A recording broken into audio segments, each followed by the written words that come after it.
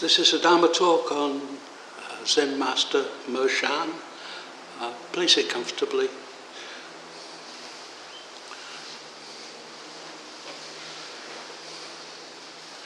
Zen Master Mo-Shan Liuran of Retsao was a student of Guan Dayu. Once the monk Xian arrived at Mount Mo, her monastery, and said, "If there's someone here who's worthy, I'll stay here. If not, I'll overturn the meditation platform." He then entered the hall. Mo-Shan sent her attendant to query the visitor, saying, "Your Reverence, are you here sightseeing, or have you come seeking the Buddha Dharma?" Xian said, "I seek the Dharma." So Mo-Shan sat upon the Dharma seat in the audience room, and Xian entered for an interview. Mo-Shan asked, "Your Reverence, where have you departed from today?" Guanxi said, "From the road's mouth, an undefiled place." The master said, Mo-Shan said, "Why not put a lid on it?" Guanxi was unable to reply. Mo-Shan replied on his behalf, "If so, how would I get here?" Guanxi didn't answer for some time. Finally, he bowed, saying, "What about Mount Mo?" Mo-Shan said, "The peak isn't revealed." Guanxi said, "Who is the master at Mount Mo?" Mo-Shan said, "Without the form of man or woman." Guanxi shouted, then said, "Why can't it transform itself and become a man?" Mo-Shan said, "It's not a god or demon, so how could it become something else?" Guanxi then submitted to become Mo-Shan's student. He worked as head gardener at a monastery for 3 years. Later, Guanxi equated Mo-Shan with Linchi, his teacher, saying, "I received half a ladle at Father Linchi's place and half a ladle at Mother Mo-Shan's. Since I took that drink, I've never been thirsty." Please sit comfortably if you're not already sitting comfortably.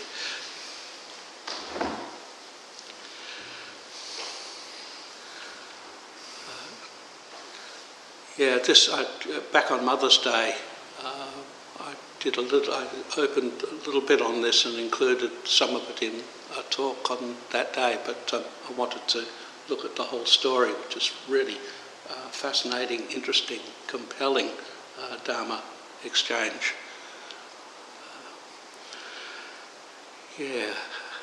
Coming and going. You know, we have all come here today by various means, maybe by car, maybe by train, maybe even on foot if we are lucky enough. And we will go home and likewise. And so there is always coming and going in perfectly ordinary ways. At the same time, there is the vastness. There is the Dharmakaya. There is Buddha mind. Many, many words for it. None of the words cut it. With the world, that of no coming and no going. They go along together, coming and going, no coming and going. You know, it's all there. Completely intimate with each other. Does all this come and go?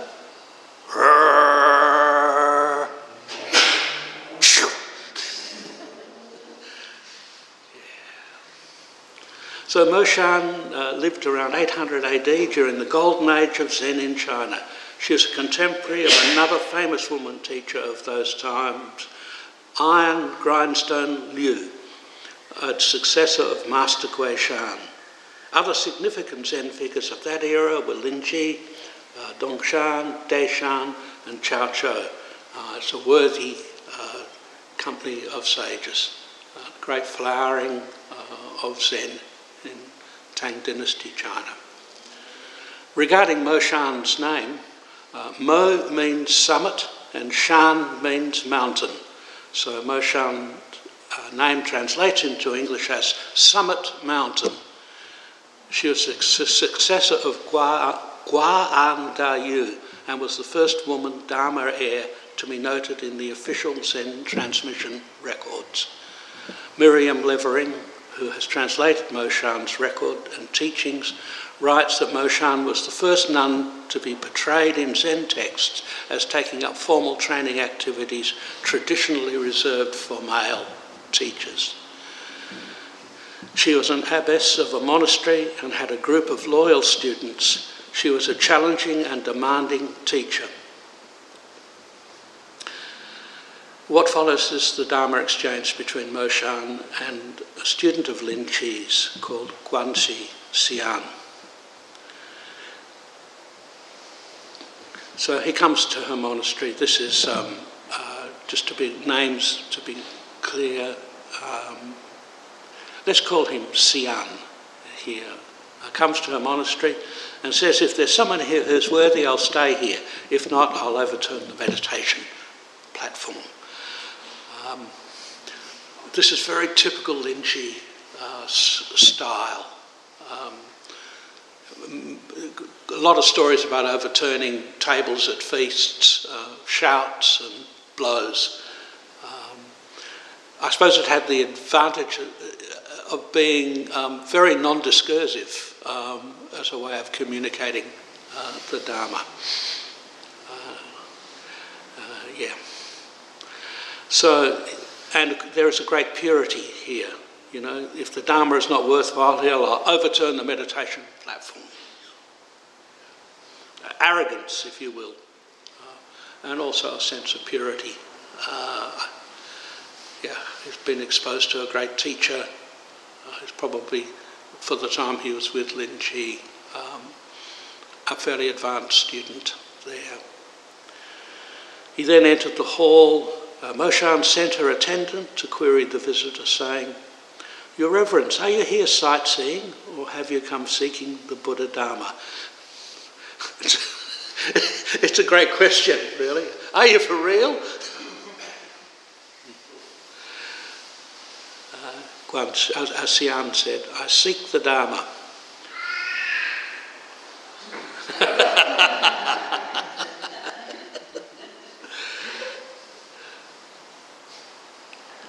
Yes, so Mo-Shan sat upon the Dharma seat in the audience room, in the Doksan room, and Xian entered for an interview. At the outset, Xian's sense of assumed superiority is overwhelming. Yeah, he's prepared to stamp out bad teaching wherever he finds it. Mo-Shan asks him, "Your Reverence, where have you departed from today?" Yeah, where have you departed from? How do you stand with respect to coming and going? Is there still coming and going? Guanxi replies concerning where he departed from that day. He said, "I come from the road's mouth, an undefiled place." Yeah. The road's mouth carries great richness of sense here, but it would seem to be concerned with the junction of two roads, an intersection. In a way, an intersection is neither one road nor the other. It's a kind of no place. Norman Fisher has this great line. He says, "We live at the intersection of form and emptiness, of particularity and vastness."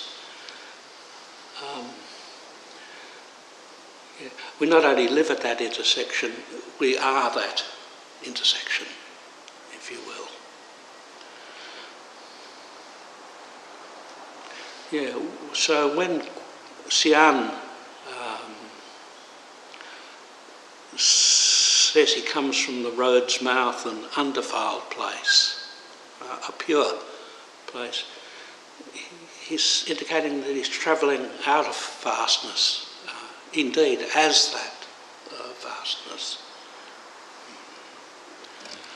So he has a sense of that no coming and no going. Mo-Shan is quite undeterred by this presentation. She says, why don't you cover it up? Or why don't you put a lid on it? Or more fundamentally, why don't you shut up?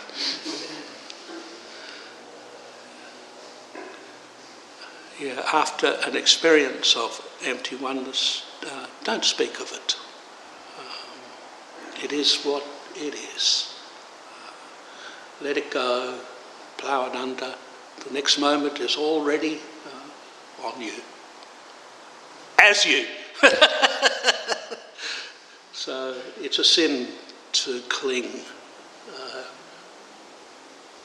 to realisation. It's a sin to cling to emptiness.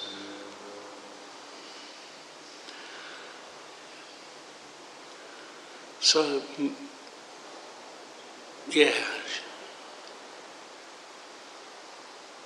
And Sian was unable to reply. Run out of steam already. But Mo-Shan does the job for him. She says, if so, how would I get here? She speaks for him, as him. Like as these choices, this pure, undefiled place, I come from there, I come from there. And she's saying, well, if you come from there, how in the hell did you get here?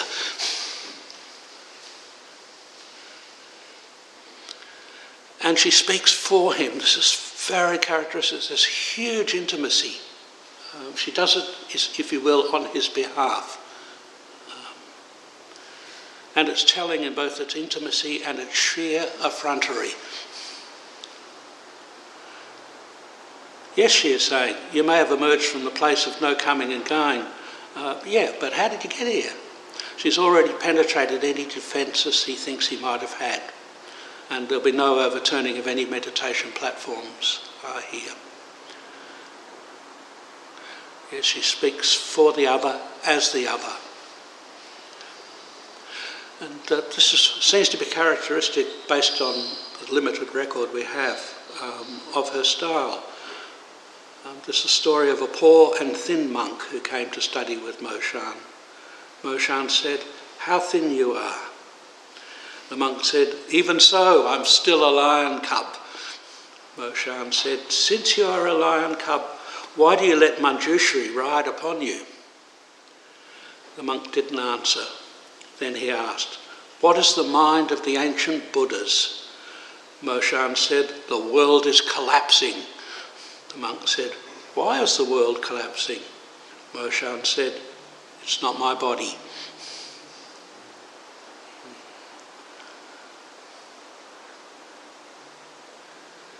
Yeah, so why do you let Manjushri ride upon you? You know, Manjushri, characteristically the bodhisattva, of emptiness, rides on the lion. Here she's saying, you know, why are you caught up in emptiness, if you will? The monk didn't answer. Then he asked the question, what is the mind of the ancient Buddhas? Okay, coming from exactly that place. And Mo-Shan said, the world is collapsing. And the monk naively says, why is the world collapsing? She said, it's not my body. And she's speaking for him. This is not his body. It has to be embodied. You know, this mind of the ancient Buddha's business has to be an embodied matter. And she's saying, you're not engaged. The whole world is falling apart. She uses this wonderful metaphor, you know, everything is falling to bits. This is not embodied. It's not my body, she says. I want to stay at the intersection of the road's mouth just a little bit longer. There's a marvellous account of the road's mouth in the record of Zen Master Wan Wu. And this is translated by Peter Wong. I just want to say that I have been in collaboration with Peter for 16 years doing translations together, and of which Peter does the lion's work, really, bringing it into English out of Chinese. And he sent through these beautiful translations, but just on the road's mouth itself, just on the expression "the road's mouth," and which I have no credit to any translation here. It's all Peter, and I want to honour him for the work that he does, which is fantastic. And I'm moved by and it's wonderful. This is the first time anyone has heard this out of the Chinese, so this is due to Peter Wong. At a Dharma assembly to which he received an invitation, the monk Min from Baoning Temple said, "For one who dwells on a lone peak with their eyes fixed on the clouds, although that person does justice to our sect's teaching, it's simply too high-born or too exalted.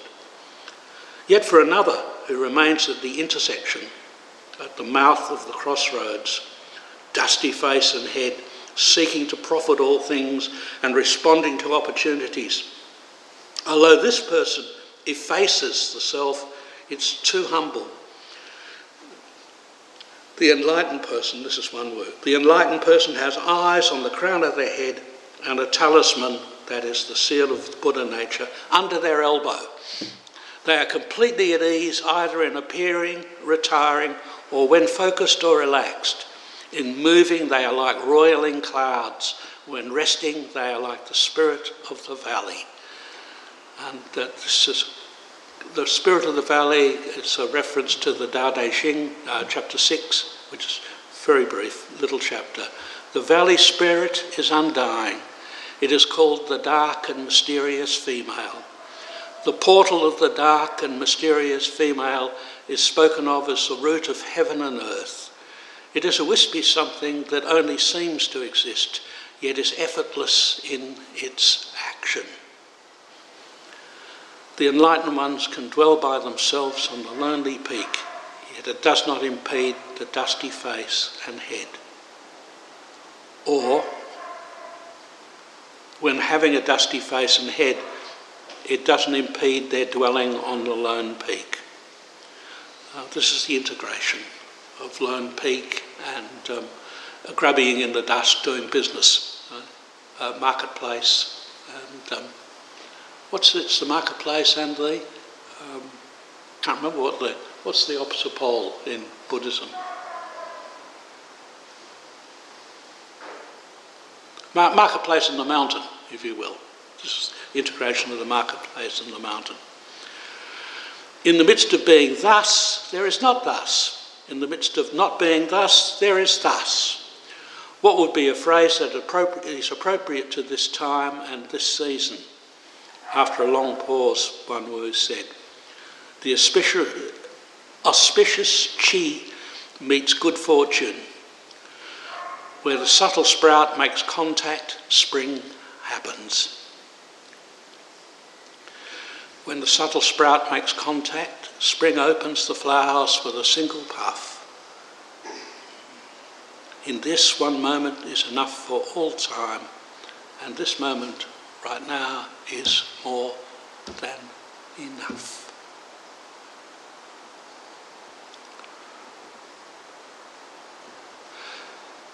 So to revert to our story, which feels like a long way away now, Xian asks, what about Mount Mo? He's saying, what about you? Right? You've been pushing on me, what about you?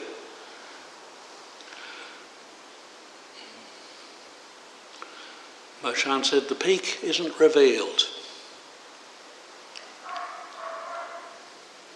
Really?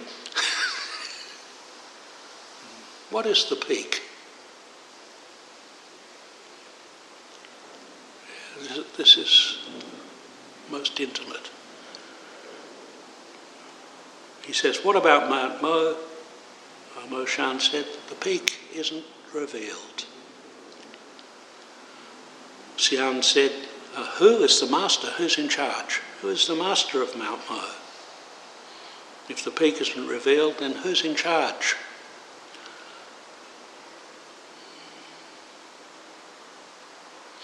Mo-Shan said, without the form of man or woman. Yeah. This matter goes beyond gender and authority. Yeah. Without the form of man and woman. Xian shouted. Okay. I get that. He's saying, yeah. Without the form, formless. You know the formless? Yeah, cards! Lin Chi style. Then he said, why can't it transform itself and become a man?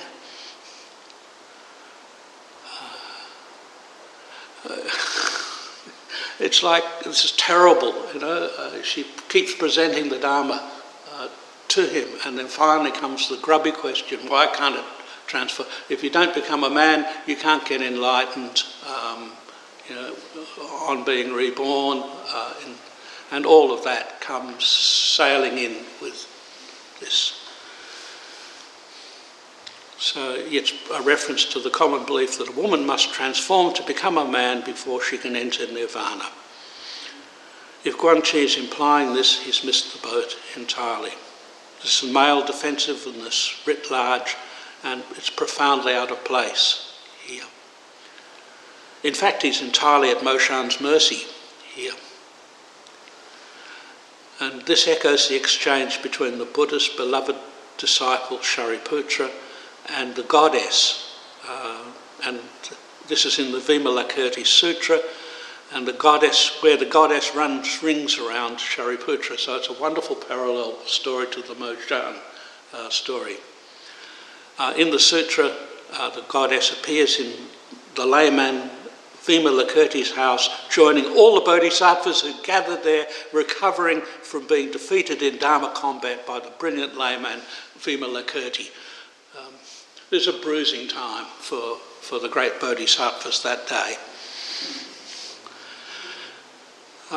So the goddess performs all kinds of fantastic magical feats. Witnessing her powers, Shariputra, who was very, very close disciple, senior disciple of the Buddha, said to her, what prevents you from transforming yourself out of your female state? The goddess replied that the female state has no inherent existence.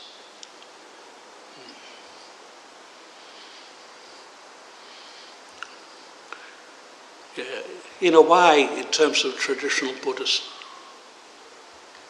philosophy, nothing has inherent state. In dependent origination, each thing, anything, depends on something else. So I am because you are. You are because this is. We are because this is. This is because...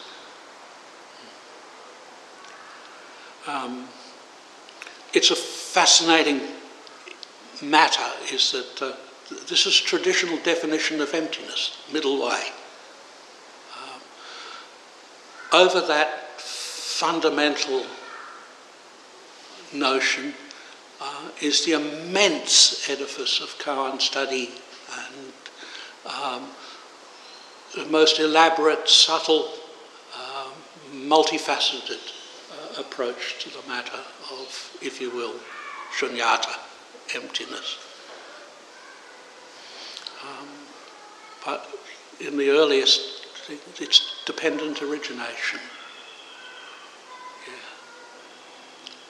So nothing in that sense traditionally has inherent nature of itself. It's not autonomous. There is, it depends, which depends.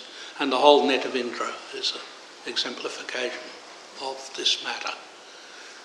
Each unique jewel perfectly reflects all the other unique jewels.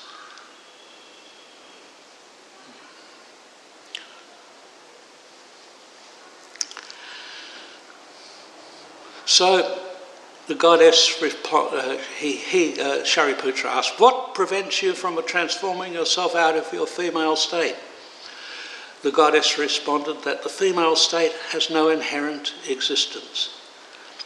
I love this bit. Then she magically causes Shariputra to assume her body while she assumes his. This goes far beyond any tricky koan responses, doesn't it? This is for real.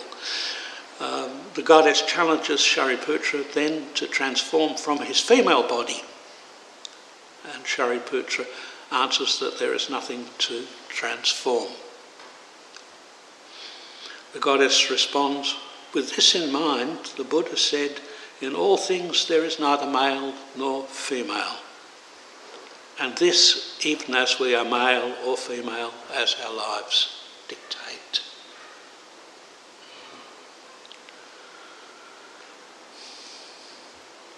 So we're back to Sian. Why can't it transform itself and become a man?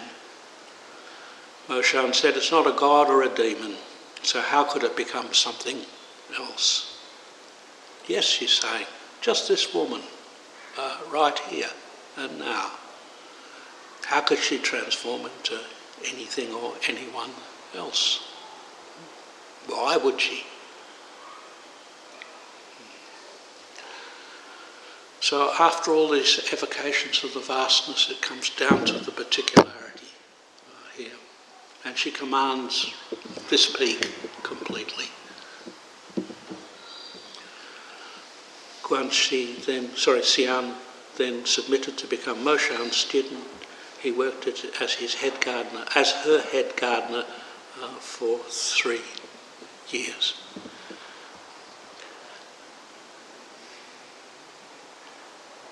Yeah, this is, in a way, it's wonderful because from all we can gather from this brief dialogue, this is exactly what he needs to do.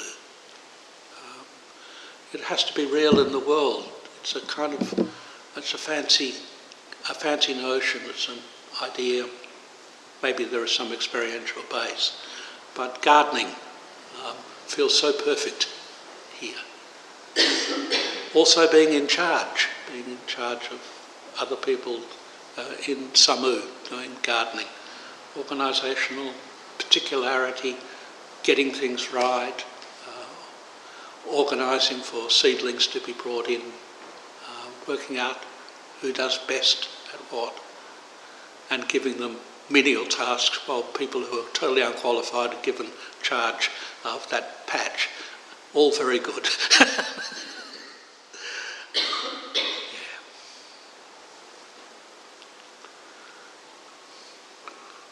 A Sung dynasty writer penned a verse in praise of Mo-Shan that is recorded in a text called the Gusansu Yulu, and it goes like this.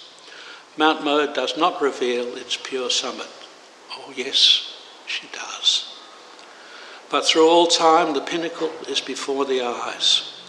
It's said that it has no male or female form, but do distinguish the lotus amidst the flames. Without form, without mind, without intention, becoming female or male just accords with conditions. These times are replete with monks and lay practitioners. Each one shines with flawless incandescence.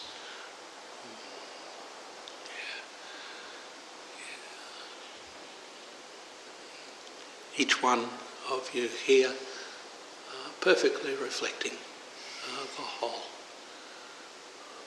Candlelight, clouding sky, light breeze, breath rising and falling, nothing missing. Thank you for your attention.